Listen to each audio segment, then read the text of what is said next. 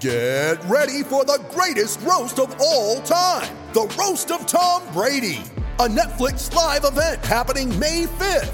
Hosted by Kevin Hart, the 7-time world champion gets his cleats held to the fire by famous friends and frenemies on an unforgettable night where everything is fair game. Tune in on May 5th at 5 p.m. Pacific time for the Roast of Tom Brady, live only on Netflix. You ready? Showtime. On May 3rd, summer starts with The Fall Guy. Let's do it later. Let's drink a spicy margarita. Make some bad decisions. Yes!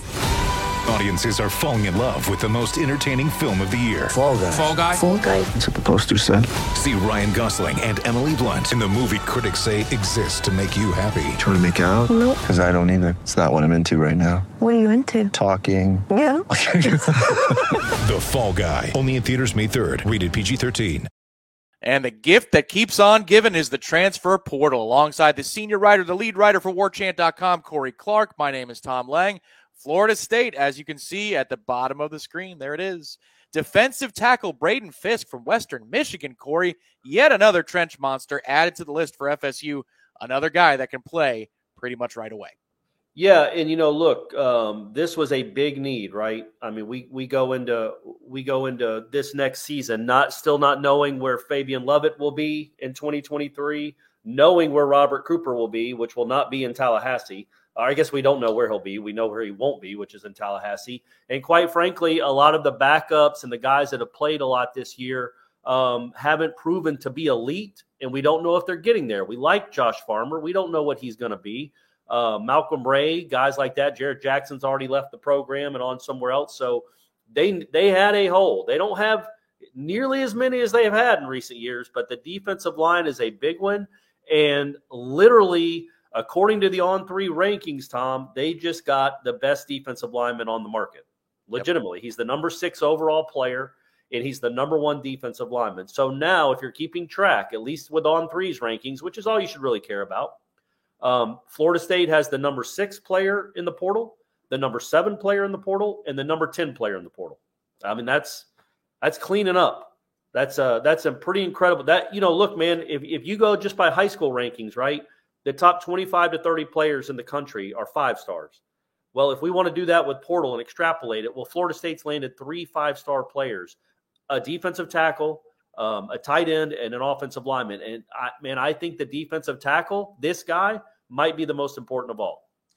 Yeah, again, because considering what you're losing, which is 2 stalwarts, and we saw, Corey, what the Florida State front 4 looked like without Fabian Lovett, without Robert Cooper at 100% for most of the season, and it was a big difference, huge difference. And those guys that are younger on the depth chart, Florida State they want Daniel Lyons to get up to speed and be ready to go for a game there. Bishop Thomas or Ayobami Tafasi, who impressed, right, even though he was taking an academic shirt this past fall. Those guys don't feel the pressure now. So their development isn't stunted by too much too soon. So as it pertains specifically to the defensive interior, Florida State now is allowing the guys that they brought in from the high school ranks to mature the normal way, the way they're supposed to mature. And then they also get plug-and-play guys that are ready to go and rotate. Because, Corey, now that they've got this all settled, it's pass rusher, it's maybe Jared Verse returning back or not, and then maybe 1 or 2 more safeties, and then they should be okay on defense in terms of looking at the 2 deep heading into 2023. Yeah, it's funny. I was looking at the On3 portal rankings, team rankings, and I'm like, oh, Florida State must have flown up the charts with this one. And no, they're like 6th right now, 6th or 7th. And it's because all the other teams in front of them have gotten so many more players.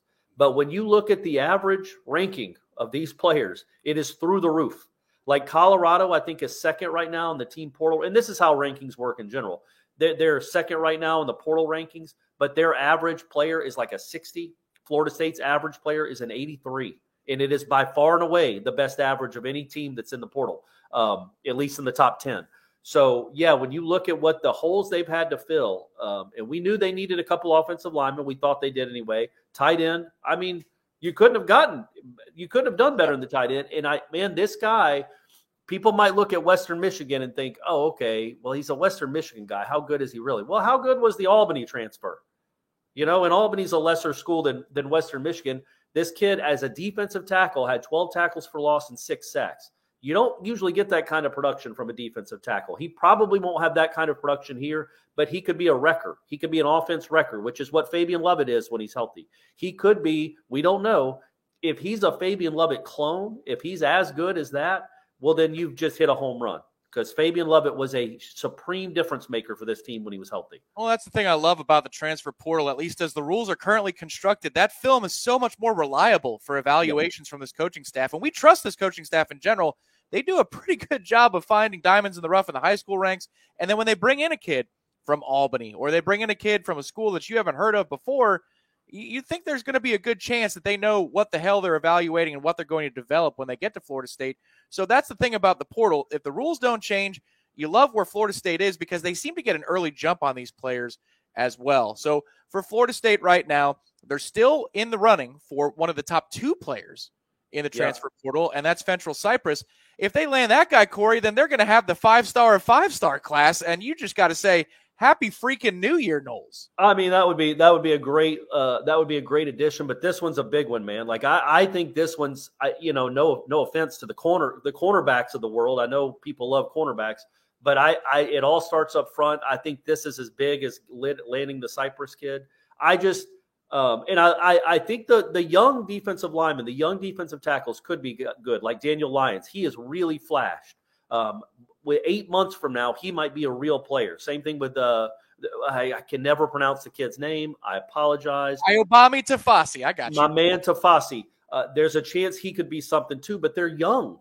This kid is not young. He comes in ready-made, ready to play right away, and he will be a starter on opening night against LSU. Health permitted, he's going to be a starter, just like at least 2 of the guys they've already gotten in the portal. And, Tom, they have a pretty good team coming back. So you are just adding pieces to a team that should be top 10-ish when the season starts. You're adding pieces that are going to be huge down the road. They're going to be huge at 8 months. This is a 300-pound wrecking ball of a kid that might have an NFL future, probably does have an NFL future, and you just got him, December 26th. Merry Christmas. There it is. Happy Boxing Day, everybody. You got exactly right. Celebrate responsibly, everyone. So between Fisk and Darrell Jackson from Miami, Florida State has fortified the ranks of defensive tackle. Josh Farmer figures to get a bunch of reps. Yeah, we don't know yet if Fabian's coming back or not. Yep. That hasn't at least been announced. And imagine if he comes back, now all of a sudden you're going to be better up front than you were last year by maybe a substantial margin. Yeah, that rotation of a top 4 would be insane. And just for the folks who are watching, as we release this on warchant.com or Warchant TV on December 26th, this was not related to that. Sometimes you can see Florida State take a guy from the portal and you realize, oh, clearly they must know something's up, that there's a departure. They would have gone after Fisk no matter what. So that decision has yet to be made. This should be an interesting week or 2 for Florida State to get some big-time answers from Fabian Lovett, Jared Verse, Jamie Robinson, Akeem Dent, and maybe some other guys.